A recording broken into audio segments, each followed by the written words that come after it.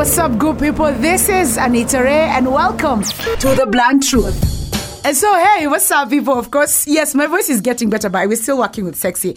And guys, after the discussion of sleeping around at work, yani you all people are kulanaing at work kama mbinginji kigulua na ndongi. Hata hamsikia ibu. The responses I got, like full-blown confessions, so people have been sleeping around. A guy telling me he's banged all the interns. I was like, hamna adabu lakini.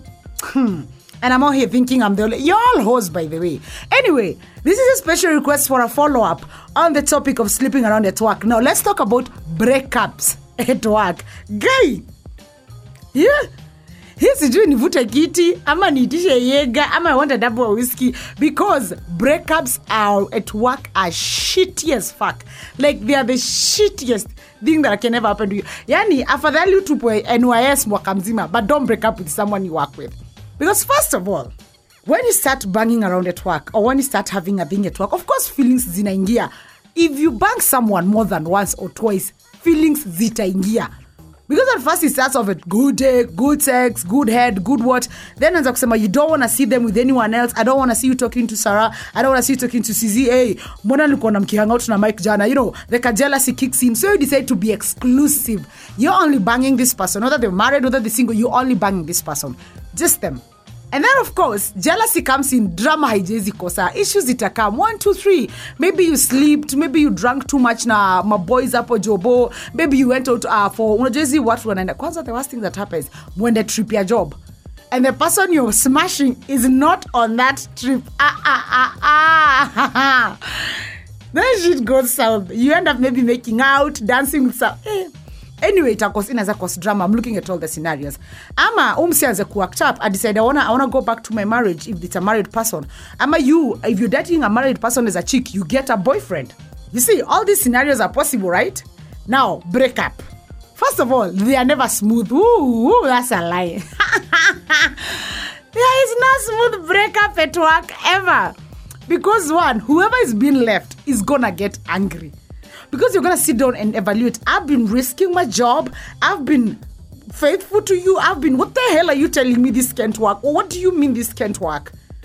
I mean, kwanza the worst thing. The most times at work, you're going to be banging a married person. I advise you, bang them. They have everything to lose. So you're going to be like, I am so going to tell your wife. I'm going to so tell your husband. I'm going to post it everywhere. You know, of course, you're going to have a career, a whole outburst and everything. The main problem comes to you're still working together. Guy. Let me say guy again. Do you know how hard it is? Someone broke up with you yesterday and you can't miss work. And you have to show up to work and meet the same freaking human being at work and function like a normal person. Niema, wachani niwaambie kweli, afadhali niende gym. Hata afadhali nililearn kuswim. But easy scenario see hilarious, by the way. That's why please, fuck someone not even in your department. Please bang someone who doesn't work can work with you but not near you. Because how do you, tell me, akituonge ukweli, because the women, how heartbreak kills us.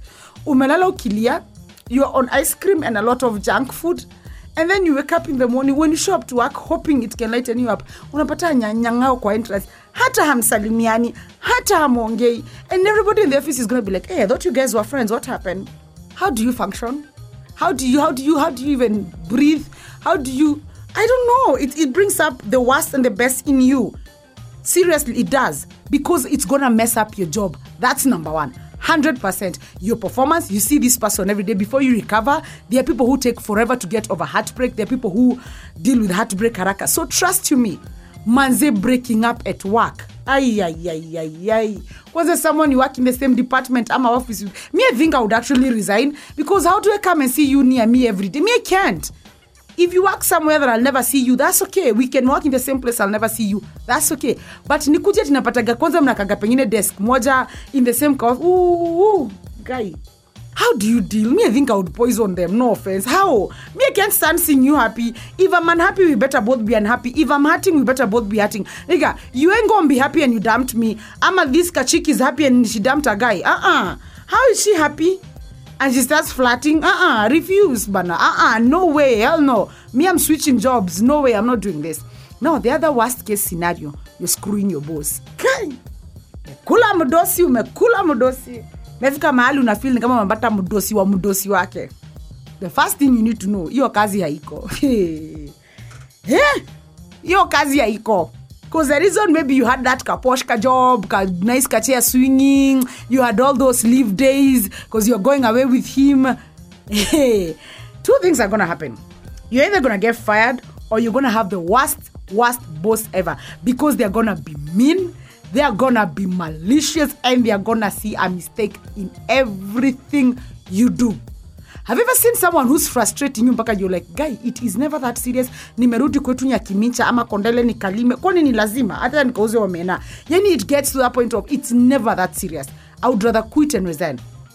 That's the riskiest thing of breaking up with your boss. Either your boss can even fire you for the leave days you took that he had given you and just say you overdid it. And they can fire you. They are your boss for any reason you get. They can fire you. Unless now you're screwing his boss who can bring you back. It's very risky. It's a risky game, by the way. A very risky game.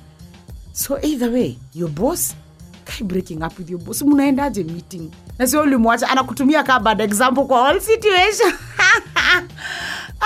Because in my line of work, you would be saying, when you see pregnant women like Anita Agikaka, when you see women who are sleeping around, like you're like, God, I'm going to be a bad example for as long as I am working here. It's never that serious.